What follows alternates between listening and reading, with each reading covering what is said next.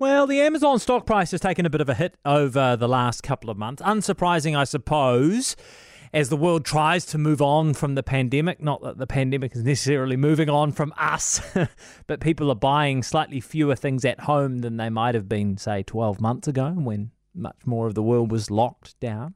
Anyway, it's not stopping their expansion progress. Amazon has just bought a company called One Medical for almost $4 billion. And Paul Stenhouse, our tech expert, has all the details. Paul, what's One Medical and why does Amazon want it? Yeah, it was a startup, Jack, that's turned into quite a large company and now has been bought by one of the largest companies in the world. And it was trying to reinvent the trip to the doctor. Basically over here, I don't know how it is in New Zealand, but in New York anyway, if you want to try to see your doctor, it can be a bit of a mission, right? Yeah. Sometimes your appointment might not be for a week or a month or a couple of months if your doctor is in high demand. So One Medical was trying to solve that for $199 a year. They gave you guaranteed same or next day doctor's visits. Right. They gave you 24/7 access to a virtual doctor, via video. Right. And their big selling point was to the millennials, because, you go to a doctor and sometimes the doctor's office can feel a bit like a doctor's office. They kind of got the chairs lined up, the magazines that are maybe a decade too old.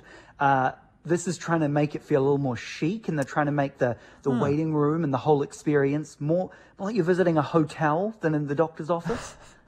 Right? Is that, yeah, okay. I'm not sure that that's what I value when I go to the doctor, but okay. Well, people pay $199 for this, Jack. But I mean, you still have to pay for, when you go to the doctor, you still have to pay for the consultation, right?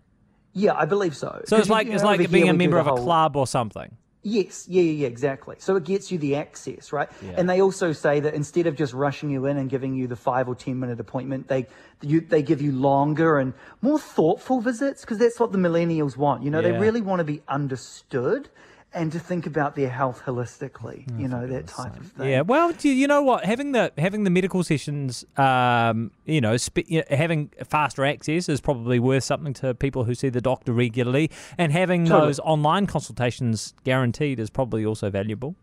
Yeah, and the online ones are 24/7, right? And they also they guarantee they're going to have on-site blood work and all this kind of stuff. So it's all about convenience. Yeah. But what's really interesting is Amazon owns actually a lot of stuff in this health space. Okay, so follow me here. So now you can go your Amazon-owned doctor, right? Right. There's already an Amazon-owned pharmacy. Right. Amazon also owns devices to track your health.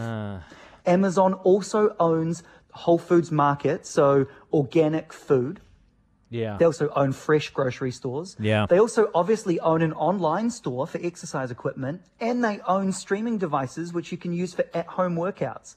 So they kind of can give you healthcare right the way from beginning to end. But it's the data, Paul, you and I both know it's the data that we should all be a bit nervous about, though, right? Because when they can match up all of your spending or buying and spending habits with your health data, they're basically going to know everything about you. They're going to know more about you than you know about you.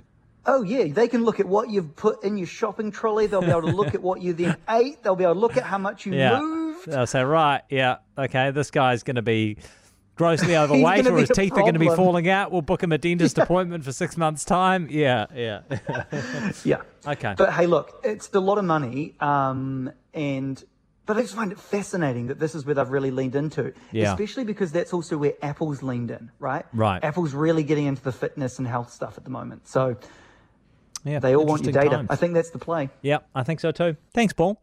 That's really interesting, isn't it? $4 billion for One Medical. That's Paul Stenhouse, our tech expert.